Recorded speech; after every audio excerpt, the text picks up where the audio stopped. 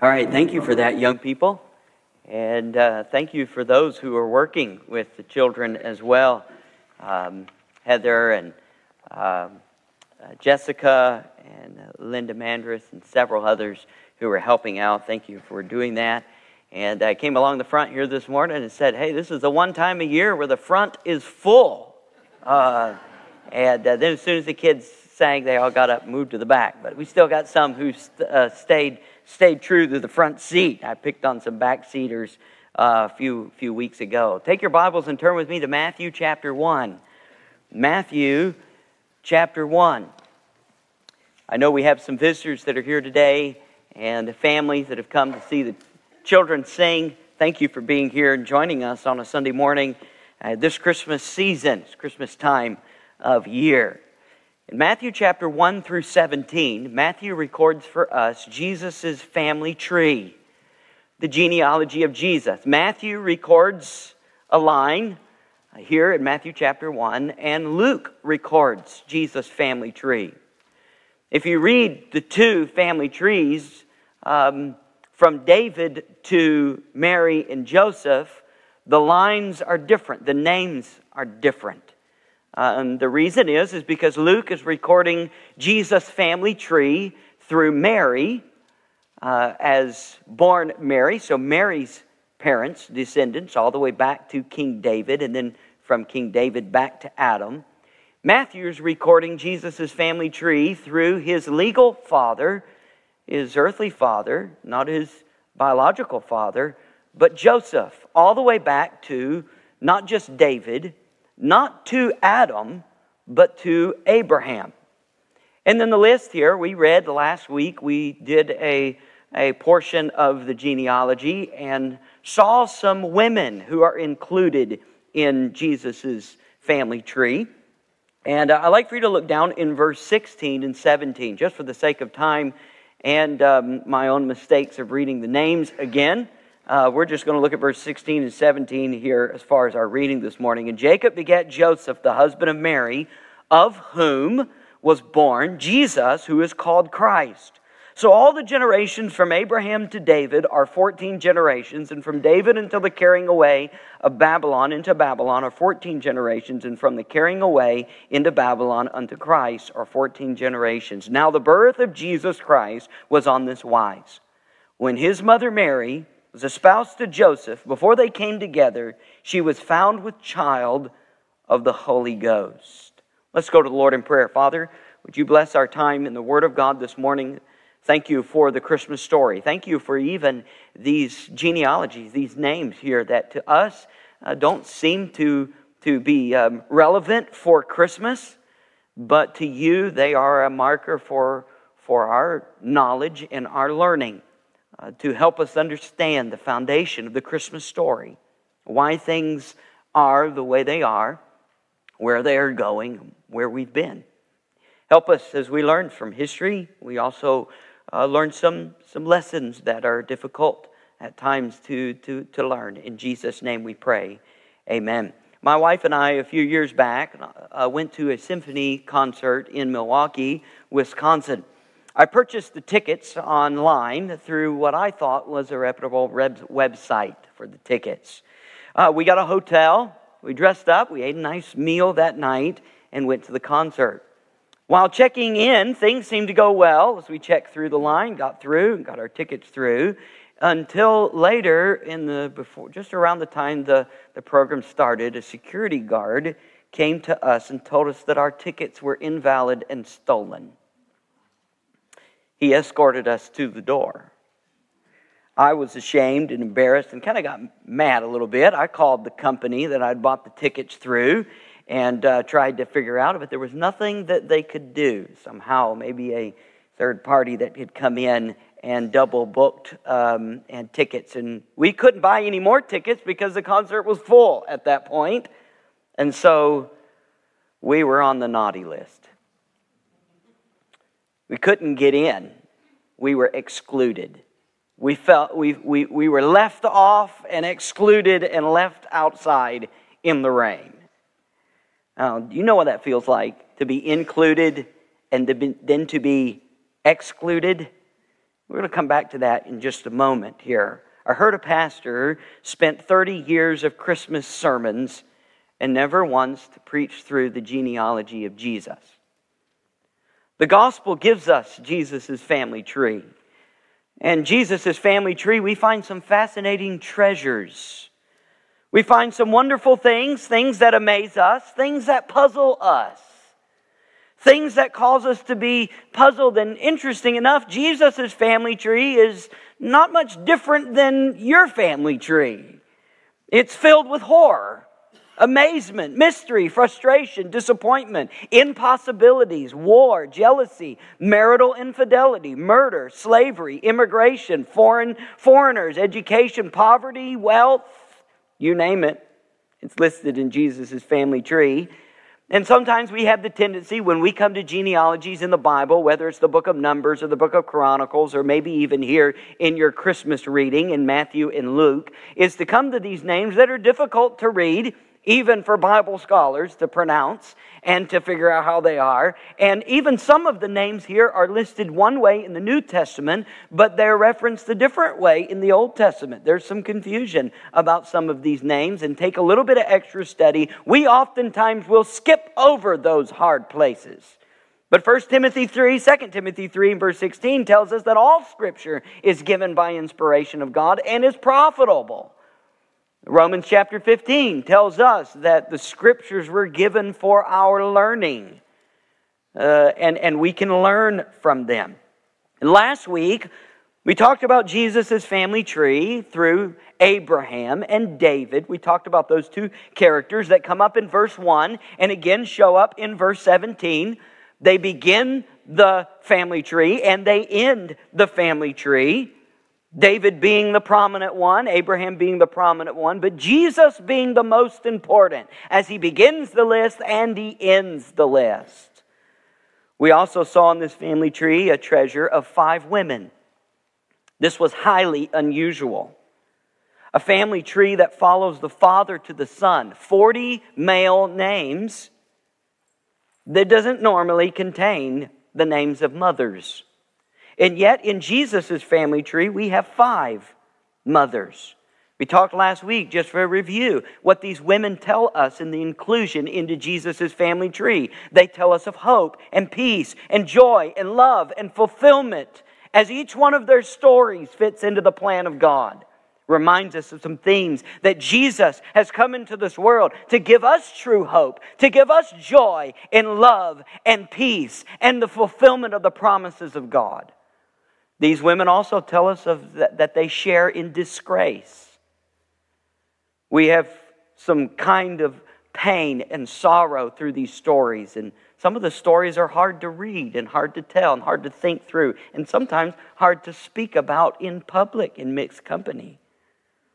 These women have terrible stories and painful pasts.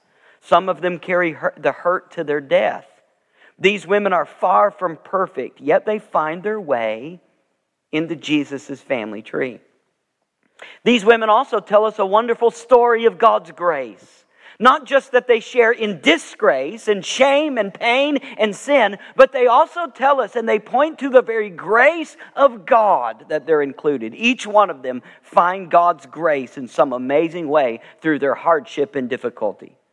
You see, no one is too far a sinner that they can't be reached by the amazing grace of our God.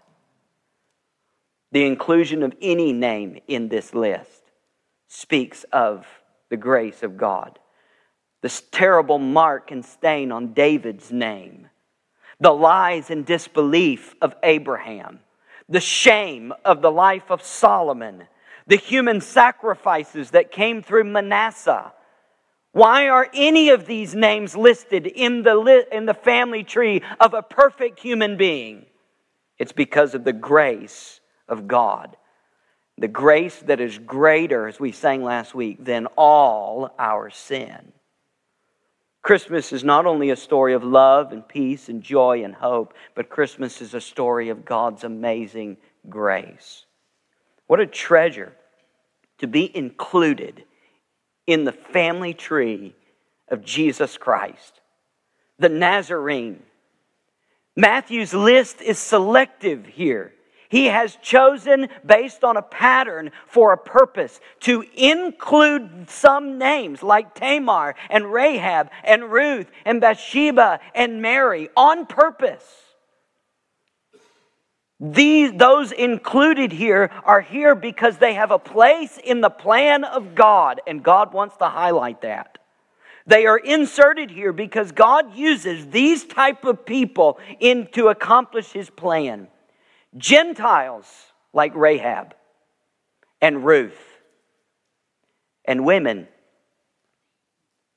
Every day a first century Jewish man would wake up in the morning and say his prayers. And in the process of saying his prayers, he would say this: Lord, I thank Thee that I am not a Gentile, and I thank Thee that I am not a woman. This is the prejudice that was going on in Judaism. They would also include, as Jesus would say later on, I thank Thee that I'm not a publican and sinner. So a Gentile, a woman, a publican, and sinner, it just shows you the prejudice that was going on in the first century. Yet in the line and family tree of Jesus is included on purpose, selected by Matthew through the Holy Spirit to draw attention to it right away in the first few verses of the Bible, to draw your attention on purpose that in the New Testament, Gentiles and women are included in the grace of God. The outcasts of the Jewish culture. And if these type of people are included in the family tree of Jesus, and it's vitally important to His heritage, then it should not surprise us one bit that the Messiah would include these type of people as His disciples. Jesus includes outcasts and sinners, publicans, Gentiles and women and fishermen and tax collectors as His faithful followers. He chooses them to follow Him because Jesus understands in His long line of the grace of God, that's the type of people that make up the plan and the purpose of God. That tells us a little bit about the God we serve, that He included us, the inclusion of people who don't belong. That's the emphasis that we talked about last week. These people don't belong in Jesus' family tree, but it is because of the grace of God they are included in the family tree. But there's not only a lesson that we can learn from those who are included, but we can learn a lesson from those who are excluded. Purposely skipped. You know, sometimes learning lessons, it is just as important about the things that are silent, that are missed, that are left out, than the things that are present, that are put in, and that are highlighted. So this morning, I wanted to look at, just eventually, we're going to get to this, the names that are missing in Jesus' family tree. Matthew's list is selective. On purpose. He purposely names people in here who don't belong in a normal family tree. But Matthew also purposely, selectively by the Holy Spirit, leaves out some names that do belong in Jesus' family tree. And he does this on purpose. So this is still the introduction. I have a few things I want you to note here. And I think it's good for us, especially when we see this, to learn a little bit of history. Look down in verse 17. And when Matthew wraps up the genealogy of Jesus after coming to Mary and Joseph, of whom Jesus is born, who is called the Messiah, that's Christ, then he gives us a commentary on what he's doing with this genealogy in verse 17. He divides the genealogy into 3 sections of 14 names. 42 names together, divided here into 3 sections, 14, 14, and 14. You see that? These division of these names, now Matthew has to do some loops to do that. I just told you, he has to be selective. To actually get the number he gets, he has to leave some names out to make the equation, right? We're going to talk about that eventually. But notice the division in verse 17. What Matthew does here, Matthew is going to tell the history of Israel in one sentence. He's going to remind Jewish people of their heritage in this one verse from Abraham to the present, from Abraham to Jesus, and he's going to divide it into 3 different periods. Matthew's a historian. He's going to help us to understand. He's going to teach a history lesson by using these names, by helping us to think through. Remember, in the oral tradition, they would learn their history through repetitive listening and hearing names and dates that many of you don't like and don't try to quickly forget off your history test. But these names and dates and periods are very important. And when you read the Old Testament, you're going to read history. And this history is telling a story. And in verse 17, right at the beginning of this book, before Matthew continues to tell the rest of history that it's all going to culminate in this person of Jesus Christ, he wants to remind the Jewish people of their past. Remember, Matthew is writing to predominantly a Jewish culture, a Jewish audience. So these names and these periods of time are going to be very well acquainted with by the original readers of the book of Matthew. So notice the first section, between Abraham and David, there are 14 generations. This marks out for us the history in the Old Testament, what we call the patriarchal period. It starts in Genesis chapter 12, follows through the book of Genesis, Abraham, Isaac, Jacob, and Joseph, the 12 sons of Israel. It moves into the book of Judges, Joshua, Ruth, and into 1st and 2nd Samuel.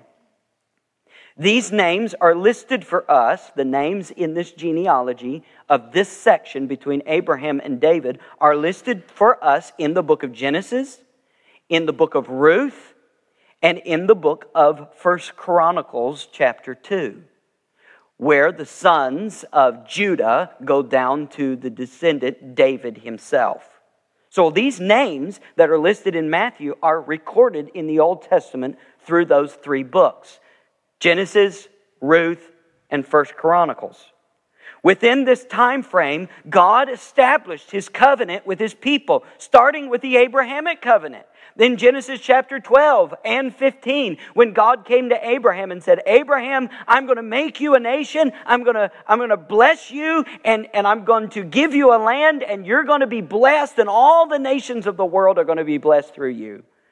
And the rest of that section and that time period is going to be characterized by that covenant. Then the covenant that it gives to Moses in the book of Leviticus and in the book of Exodus, when God comes to His people now as a nation that has come out of Egypt, the descendants of the 12 sons of Jacob, and the promise that God is going to tie as He writes for them His commandments and puts them on tablets and in scrolls and allows them now to have the written word of God, His covenant with His people. And then they go into the promised land under Joshua, and there they are told to obey the promises that God has given them, and God will bless them in the land.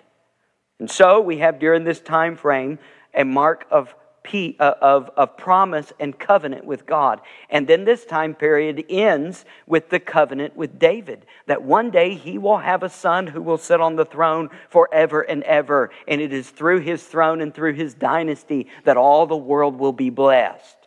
So the beginning and the end of this time period is marked in Jewish history through our Old Testament and our Scripture as the section of God's promise and covenant to His people. Look down in verse 17 at the second division that is listed here. From David until the carrying away into Babylon are 14 generations. This time period picks up between David all the way to the captivity, one of the last kings of Israel, Jehoiachin. This is recorded for us, or Jehoahaz is mentioned in this genealogy, but the name is the same as Jehoiachin. This next division is listing us, for us, the monarchy or the united kingdom and the divided kingdom. This would be the years of the books of 1st and 2nd Kings, 1st and 2nd Chronicles, and the majority of the major and minor prophets. Isaiah, Jeremiah, Hosea, Joel, the book of Jonah. A lot of these books that you find in the last portion of your Old Testament takes place during this time period. The prophets Elijah and Elisha lived during this time. And so this is a time that is marked by constant reiteration of being obedient to God's word. But it's also marked by failure. The Jewish people constantly fail in their obedience to God. This time period is marked by divisiveness, division, constant wavering, disobedience, sinfulness, idolatry, mixed with a few revivals here and there, maybe under Hezekiah and Josiah. That's about it. It's marked by constant failure and disappointment from God to His people as one king after the next, one prophet after the next. They get God's word and then they walk away. They fail God over and over and over again until eventually God's patience has run out and He brings judgment. So the third division that is listed at the end of verse 17 is from the carrying away into Babylon unto the Messiah, our 14 generations. This last period runs from the captivity all the way to Joseph, Jesus' earthly legal father, stepfather. Much of this time frame and the names we don't necessarily have in the Scripture. It was during this time that Israel was taken to Babylon under Daniel and then returned under Zerubbabel. We do have Jeconiah and a few of the sons of Zerubbabel recorded in 1 Chronicles chapter 3 and verse 16 and 17. But the names from Zerubbabel to Joshua, 400 or 500 years, we don't have a record of their names anywhere in the Old Testament. This is the only spot in Matthew chapter 1 where the records of those men from Zerubbabel down to Joseph that we have recorded. This time period was marked by discipline, judgment. You see, the whole reason that they went into captivity is because God judged them for their rebellion. God judged them because they did not listen to His word. They constantly failed. And Israel thought that since there was no judgment of God, that they could continue to live as they pleased and however they wanted. The period before the captivity, the Jewish people had basically come to the place where you say, yeah, we know the prophets said this. We know that God said this. But we constantly live generation after generation and nothing's happened. We'll continue to do as we please. But it did happen. God did bring judgment. And can I remind you as a principle of application for our present day, this is the same type of spirit that's in our world today. Judgment has not come. We know the Bible, we know the prophets, we know the Scripture, but we've lived 2,000 years since the Bible was written and nothing has happened. We'll keep on living just like we please. But I'm going to tell you, eventually at some point, God's mercy and God's patience will run out and God will say, enough.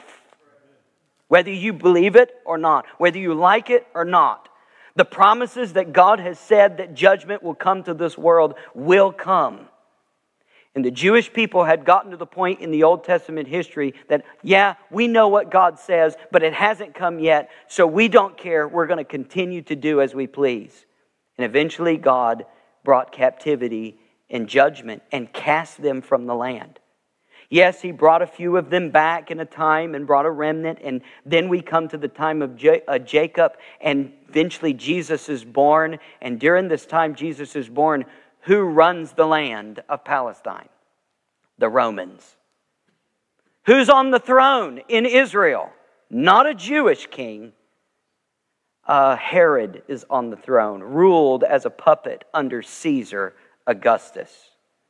So it's interesting as we think about this captivity that comes, even after Zerubbabel, a time of darkness that comes into the life of Israel. For 400 years between Malachi and Matthew, it is dark, it is silent. God's judgment is upon His people. Between the names of Abihu and Jacob, the father of Joseph, there is nothing. They are not found anywhere except in Matthew. And can I point out just the fact the Jewish people kept detailed family history, family trees during this time. They kept records. I told you last week, they needed those records for proof of their lineage.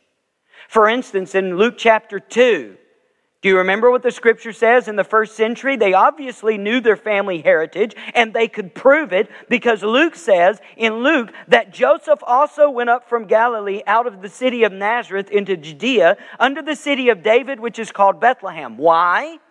Because he was of the house and lineage of David, to be taxed with Mary, his espoused wife. Why did Joseph go to Bethlehem in the first place? Because according to the Roman census, everyone was to return to their own lineage, their own home. How did you prove that you were from Bethlehem? You had to know your family tree. You had to know your family heritage.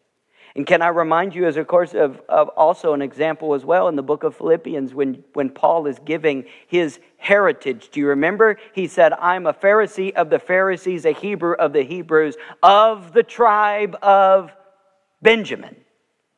The Apostle Paul knew his lineage, knew his tribe, knew his heritage, and he was detailed in his list of his heritage. I want to make a comment. Just some history. I don't want to bore you, but I do want you to understand the importance that history plays in the Christmas story. In 70 AD, Titus, the Roman emperor, at that time he was a general, came in and destroyed the city of Jerusalem. In fact, he ravaged the Holy Land. He plundered and basically burnt every village and city in the Holy Land because of rebellion. Scattered the Jewish people all over Palestine and the known world. In 189 AD, under the Romans, the Jewish records in their synagogues and libraries were all destroyed. They were burned.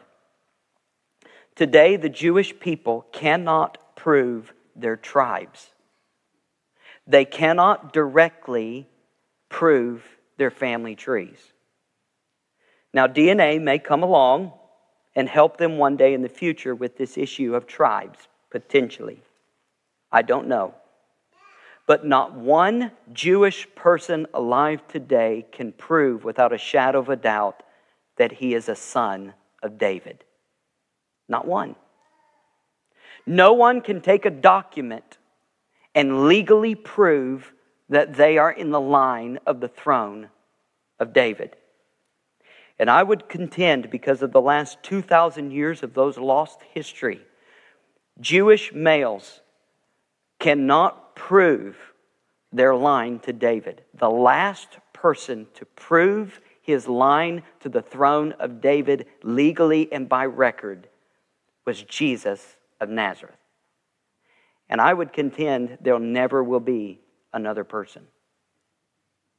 Other than the fact that potentially in the book of Revelation during the tribulation, there may be someone who fabricates fake news to claim his right to the throne. We would call that an anti-Messiah. Now, I say all of that to show you that it is important that the names that are listed here in Matthew chapter 1 are proving without a shadow of a doubt. Nobody denied the legitimacy of these names and this heritage.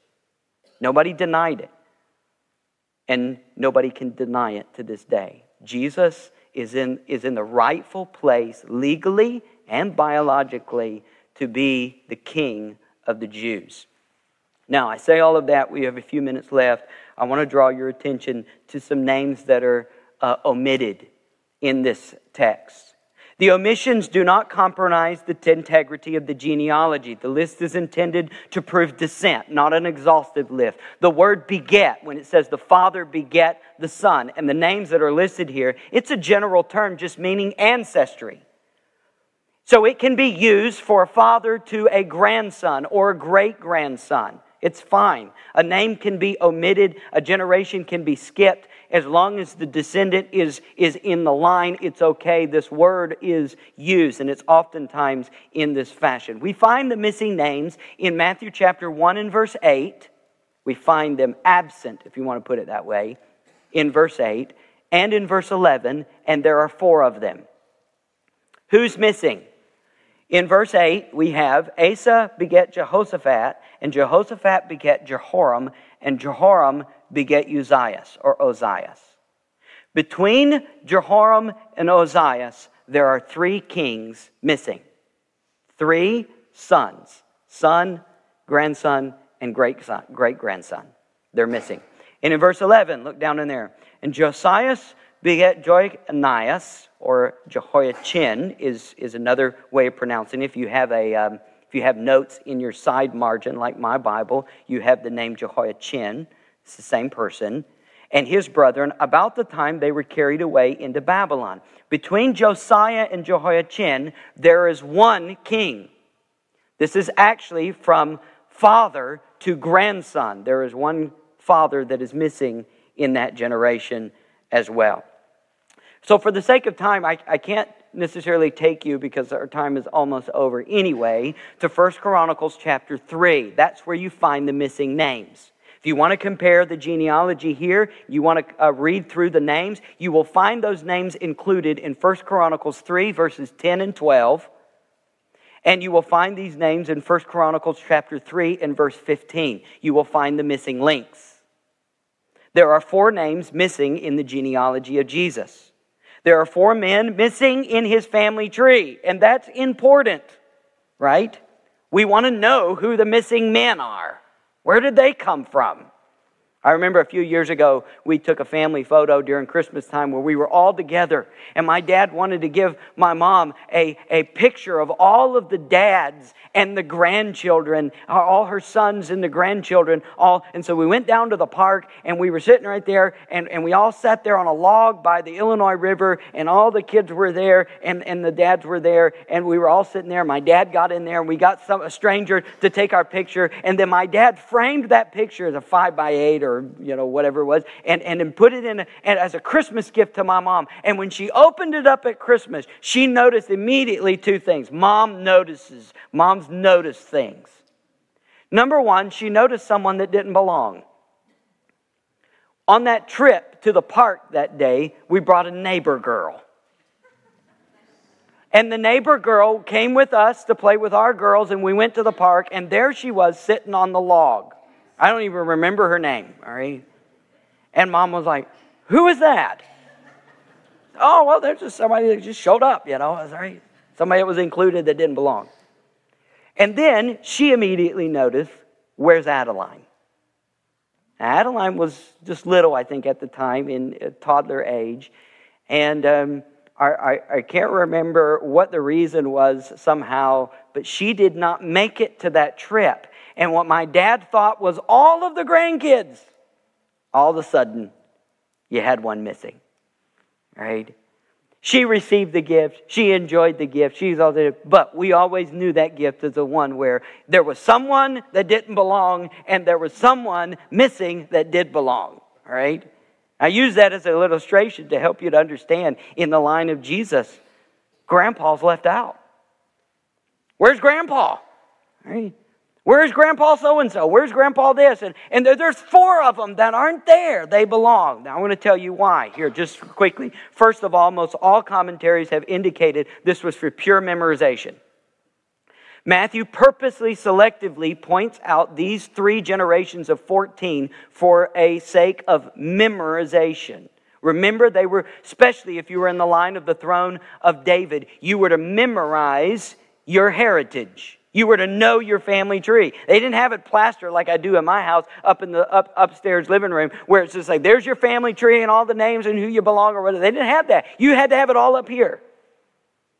And interesting enough, those of you that read English history and Russian history and some of the other histories as well, that the children in the line of the throne had to know their family heritage front and back. All up here. They had to memorize it. To memorize it was very important. Some of these names are hard to memorize. I don't know about you, but if I was a little boy and I was Jesus, he had perfect memory. But if I was Jesus, I had to learn all these names that I can barely even read them here. But to memorize them all and to have them and be able to know exactly who they were. So Matthew, possibly even in Jesus with his family, divided these up into these numbers of 14 to help them. A.T. Robertson, in his Harmony of the Gospel, said this: "This rather artificial structure is intended as an easy help to memorize your heritage." So in Jesus' family tree, it helps him to memorize his genealogy. He can divide them up into 3 groups of 14. Help him memorize each group at one time. And a few names are omitted, that's fine, but the main purpose is to prove your descent. Second, let me offer a reason here, another reason. There are 4 names that are missing. This is also an indication that possibly there are 4 generations of evil. You can just write this down. I believe that these names were left out because of the result of one evil generation on another. That does not mean specifically that all the other men were not evil. In fact, they were. All of the men are evil. But I believe these men are left out particularly because they were evil with a generation that was cursed. You can write in Exodus chapter 20 and verse 5. The Bible says this, "For I, the Lord thy God, am a jealous God. I have visited the iniquity of the fathers upon the children unto the 3rd and 4th generation of them that hate me." So I believe these men were men who God hated. And their record in the Old Testament testified to us that these were men of Judah who were marked by a curse of God. And God said, leave them out. Each one of these men were filled with sinful habits that ruined their lives and their kingships. Can I just list them for you here this morning as time is fleeting? The first one is Ahaziah, recorded in 2 Chronicles 22. Ahaziah, Ahaziah. He is marked by evil counsel. His son was Joash, Joash, mentioned in 2 Chronicles 24:20. He actually was marked because he was one of the kings who killed the prophet Zechariah by stoning him in the court of the temple. Later, Jesus will refer to that in his sermon and in one of his messages. The third is Amaziah, Amaziah, in 2 Chronicles 25:14. He ended up bowing himself down to the gods of Seir. In verse 20, he sought after the gods of Edom, and he lifted himself up with pride and brought in idolatry. These 3 men connected are father, son, and grandson. 3 generations right there in a row. Interesting enough, if I could just tell you just briefly the history of or at least the connection. These 3 men were descendants of an evil queen named Athaliah. If you read in 2 Chronicles 22 through 25, you will read the story of this evil queen. Athaliah was the daughter of King Ahab and Jezebel. If you remember the story of Athaliah, she was a very evil queen. Ahab married his daughter off to the southern king of Judah as an alliance between the 2 northern kings, Jehoram. He's listed in Jesus' family tree. His wife was Athaliah, the daughter of Ahab and Jezebel. How about that for in-laws? For the sake of time, I don't want to bore you with all the details, but you can read about the life of Athaliah. She was none other than a wicked lady. If her mother was Jezebel, you can imagine. The story reads like a mix between a horror movie and a soap opera. I wish I had time to tell you all the details about it. Her story is in 2 Kings chapter 8 and 2 Chronicles chapter 21, 2 Chronicles 22. Athaliah's main desire was to completely wipe out the Davidic line. She hated Judah. Remember, her parents were in the north and her mother was from Tyre and Sidon. After her husband died, she set herself up as queen of Judah. She wanted nothing more than to rule the throne for herself. She hated God, she hated her husband, and she hated the legal ruler on David's line. You can read her story in 2 Kings 8. She actually ordered the execution of all of the royal line of David once her son passed away.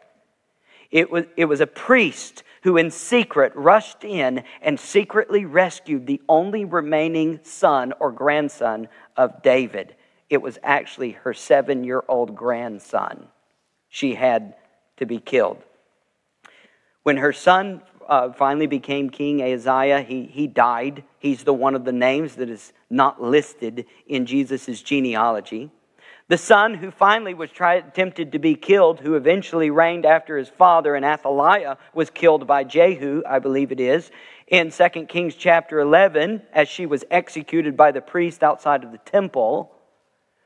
His son reigned, but he was evil and followed in the path of his mother and grandfather-in-law in evil in the world, and then his son as well. So 3 children who were in the line of the throne of David who are omitted, probably because of the evil of their grandmother. This is also a point to help us to understand Satan hated the line of Jesus. And he did whatever he could to try and destroy it and stomp it out and pollute it. Starting with Abraham and Ishmael. Going to the story last week from Tamar. The whole story of Tamar is about this issue of no desire to pass on the seed. Sad story with the fighting between the seed of the woman who would bruise the head of the serpent. Satan was trying to fight the line of Jesus, even down to very King Herod, who ordered the death of all the boys who were born in Bethlehem. So Athaliah reminds us of an evil, wicked queen who attempted to wipe out the seed of David, but she couldn't. And I believe these 3 men are missing here because God wants us to understand it didn't work. You can't mess up God's plans. Satan won't win, and Satan can try whatever he wants and whatever he attempts to do, but he cannot undermine the plan of God. It will continue to accomplish its purpose. And listen to what Paul said in Galatians chapter 4 and verse 4. And when the fullness of time was come, God sent forth His Son, made of a woman, made under the law, to redeem them that were under the law, that we might receive the adoption of sons. And that verse alone makes Satan squirm because he hates it. Because he tried whatever he could in the Old Testament to try and prevent the coming of the Messiah. And he came. Jesus is the Messiah. And don't you let any History Channel or any liberal religious professor from Harvard or any Da Vinci Code book or movie that comes out cause you to doubt it. His family tree is perfectly followed by the will of God. So at the right place, in the right time, with the right events all putting together, Joseph and Mary met to raise the Son of God to fulfill all the promises of the Bible, just like God said. Can I remind you today that your life is not an accident? God is trying to bring you to Himself through His Son. And you are here for a purpose and a reason. God loves you. And your days are numbered. And you can fit into His family and in His family tree and be adopted into His family if you will just simply trust the promises of God. That Jesus has come into this world to suffer and die and pay for your sins. And if you will put your faith in Jesus, you can be included into this wonderful family of grace. But He won't force you. It's your decision and your choice. Don't give in to the lies of the devil. Don't give in to his evil tempting. Satan hates Jesus and tried to do whatever he could to stop Him. And he failed time and time again. And Satan is out to destroy your life, and he hates this church. And he will do whatever he can to try and stomp this church out, stomp the gospel out, and eliminate the message of Christmas every season in America and around the world if he gets any type of success. As I read about the Capitol State Building in Iowa, how they have a manger scene that is set up to worship the devil. And in the place of Jesus in the manger, there is a goat. Can you imagine? The devil loves it when he can distort the message of Christmas. Because it is the message of Christmas that hits to the heart of the very problem of evil. And Jesus is the answer. The last name, and we don't have time for it, but I can just mention to you, is in 1 Chronicles chapter 3. And his name is Jehoiakim. He is the one that Jeremiah brought the words of Jeremiah from God and handed them to them, and they were read. And he snatched them out of the servant's hand, and he threw them in the fire to be burned. And because of his evil rebellion and ignorance of God's word, God had Jehoiakim omitted from the line of Jesus, cast into Babylon, where he was killed. And Jeremiah prophesied when he was killed, they threw his body out on a heap. And the Jewish people were told, no funeral. Let his body rot and be eaten by the wild animals. Because God's judgment that comes upon those who reject his word. I'm so thankful that God has a list in heaven called the Lamb's Book of Life. And for those whose names are written in the Lamb's Book of Life are marked by the grace and inclusion of God's love. But I'm going to tell you, if you get to heaven and you stand before the judgment seat of Christ, which you will, all of us will appear there, the great white throne judgment. The Bible says, whosoever's name is not found written in the Lamb's Book of Life will be cast into the eternal lake of fire. To be excluded, to be kicked out, for God to say, depart from me, I never knew you. That's the worst thing. That is the worst curse to ever have upon you, is the curse of God. But you don't have to, because Jesus Christ took your curse for you. If you will put your faith and trust in Jesus this Christmas season, you can know the love and hope and joy that comes. There's a lesson we learn from the people who are included.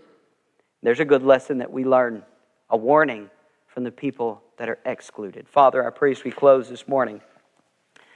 Lord, so much history this morning. I understand that it's often needed for us to talk through these obscure names. There wasn't sufficient a time to even go through the story of each one of these names that are omitted, but they're left out for a reason. And we need to know those. We need to know why. We need to see the judgment of God on those who reject God's word. Lord, if there's anyone here today that doesn't know Jesus Christ as their Savior, before it is too late, if you were to come back this Christmas season, or they were to get out in their car and on their way home today be in a terrible accident and were to step out into this life and into the next, Lord, would they know without a shadow of a doubt that their names are written in the Lamb's Book of Life? That they're included in the family of God. What a privilege it is to be able to call you Father, to be a son. If there is someone here today who has that heavy burden of the wrath of God upon them and they don't know Jesus as their Savior, it's not by being baptized, it's not by giving money to the church, it's not by doing merits of grace or something like that. It is only by grace through faith alone in Jesus Christ. And would they accept Christ before it's too late? Believers that are here, would the application today be to them the importance of not forgetting how serious you take sin, and to realize what we've been saved from and what we've been included into, and not take lightly our rebellion to the Word of God. And that, Lord, you are loving and you are caring, but your patience is limited. And it is wrong for us to tempt you and to mock you. Would we be prepared? Thank you for this time of year that we can be reminded of some of these things in Jesus' name. With heads bowed and eyes closed, would you stand to your feet? Before we're dismissed in the service today, I'd like the ladies to play a song of invitation just before we leave, to take a moment of prayer and reflection. If you don't know Jesus as your Savior today, you visited and you didn't anticipate a heavy history lesson, but would you know that Jesus loves you and that God sent His Son to die for you? And Satan attempted one right after another to destroy that gospel that we have today, and he's still trying to do it today throughout the world in false religion, through politics, through blinding us to the truth. Would you this morning accept Jesus as your Savior? Make that decision. We'd love to talk to you after the service, share with you how you can know Christ. That's why these kids sang the message of Jesus, the Christmas story. Believers, I encourage you today, don't ignore the details of the Bible that can point us to truth and can warn us of evil and rebellion that can creep into our heart when we decide to do things our own way.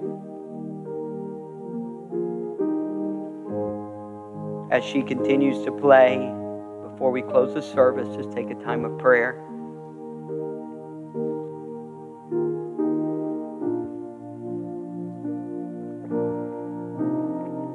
I'm going to ask that she play through one more time, then we'll close in prayer.